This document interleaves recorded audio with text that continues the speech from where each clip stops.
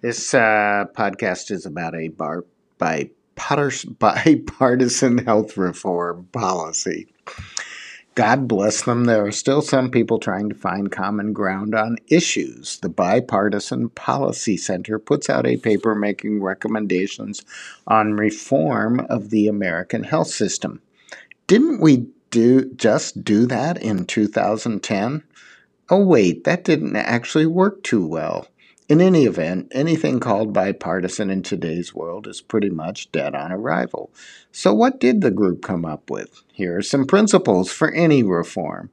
Everyone should have meaningful and affordable public or private insurance. A lot of Dems aren't going to go for keeping a roll for private insurance. Here's another principle: health reform should avoid major disruptions.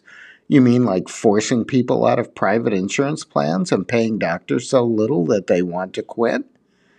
Insurance markets and premiums should be financially stable. Reform should reduce unnecessary and excessive spending growth.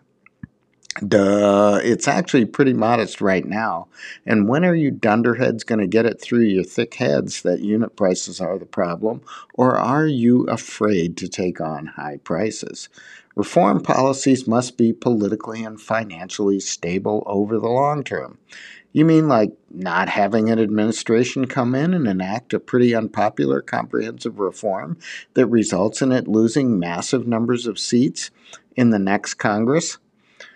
Well, anyway, after that pretty vanilla statement and principles, I am sure we will get to some humdingers of actual reform proposals. The people in this group based those proposals to some extent on a poll they conducted, which said people preferred to build on the existing system. So here we go. Provide a reinsurance program to stabilize individual insurance premiums. Auto-enroll subsidy-eligible people. Expand subsidies. Increase marketing and sales.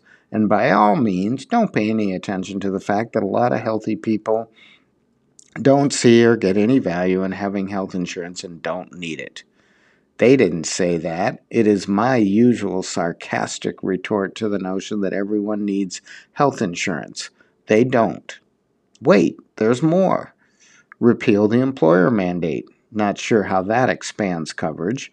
Monitor use of health reimbursement accounts. Monitor for what? Rationalize subsidization of employer-sponsored insurance. Now that's just gibberish. But I digress. Lots more to come. Promote all-payer claims databases. End surprise medical bills. Promote health savings accounts. Lower hospital costs in non-competitive markets. I think you mean prices. And oh my God, are you talking rate regulation? Eliminate barriers to drug competition. Like monopoly creating patents? Getting tired yet? For Medicare, more use of value-based payments, modernize fraud and abuse laws, reform post-acute care payments, make the Part D drug benefit more generous, fix the Part B drug mess. Similar bland stuff for Medicaid. So a lot of the same old ideas that haven't gotten anywhere, not that a lot of them don't make sense. Maybe putting them in a report labeled bipartisan will give them renewed life, but I don't think so.